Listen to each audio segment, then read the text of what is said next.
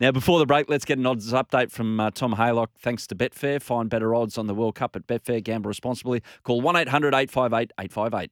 Thanks, guys. Yeah, we're up to the World Cup final, Argentina versus France. Head over to betfair.com.au for all the latest markets. We've got plenty going on at betfair.com.au. Argentina go in as slight favourites, $2.86. You can lay them at $2.88 at the moment. France, $2.92. The draw, $3.20.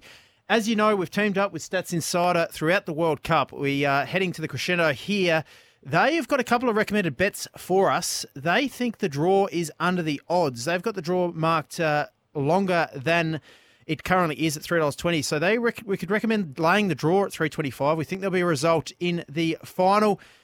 We've also Stats Insider are also keen that there will be over 2.5 goals. So they're keen to back over 2.5 goals at $2.42 there.